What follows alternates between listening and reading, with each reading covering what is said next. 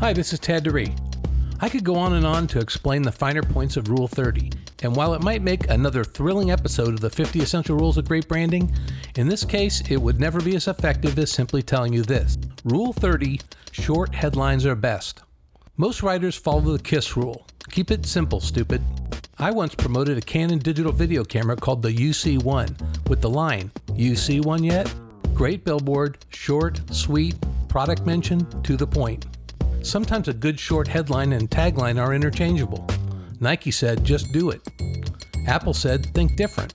You'd think IBM beat that back in the 60s using simply the word think, but they actually borrowed it from Thomas Watson of the National Cash Register Company, who first coined the line think back in 1912.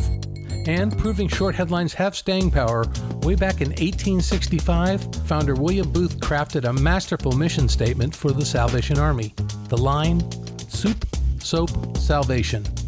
The lesson here? Short headlines have impact. Short headlines motivate. There's a great technique to use to shorten headlines. First, write out the headline in the longest form you can. Then, slowly subtract words. Subtract again. Subtract until you can't subtract anymore. You should end up with a pithy, focused solution. And always ask yourself, if the headline's 8 words, can it be 7 or 6 or even less? In short, Rule 30 is, short headlines are best. That is all. This is Tad DeRee. The 50 Rules of Great Branding is available on Amazon, Barnes & Noble, and other quality online bookstores. The 50 Rules book and podcasts are a production of Essential Branding, turning entities, individuals, and organizations into contemporary cohesive brands.